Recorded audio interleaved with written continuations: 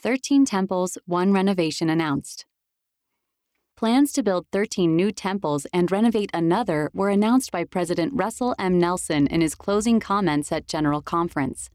The new temples will be built in or near the following locations: Kaohsiung, Taiwan; Tacloban City, Philippines; Monrovia, Liberia; Kananga, Democratic Republic of the Congo; Antananarivo, Madagascar; Culiacan, Mexico; Vitoria, Brazil; La Paz, Bolivia; Santiago West, Chile; Fort Worth, Texas, USA; Cody, Wyoming, USA; Rexburg North, Idaho, USA; Heber Valley, Utah, USA.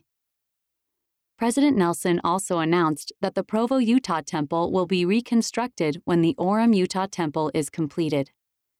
President Nelson has now announced 83 temples since becoming president of the church in 2018.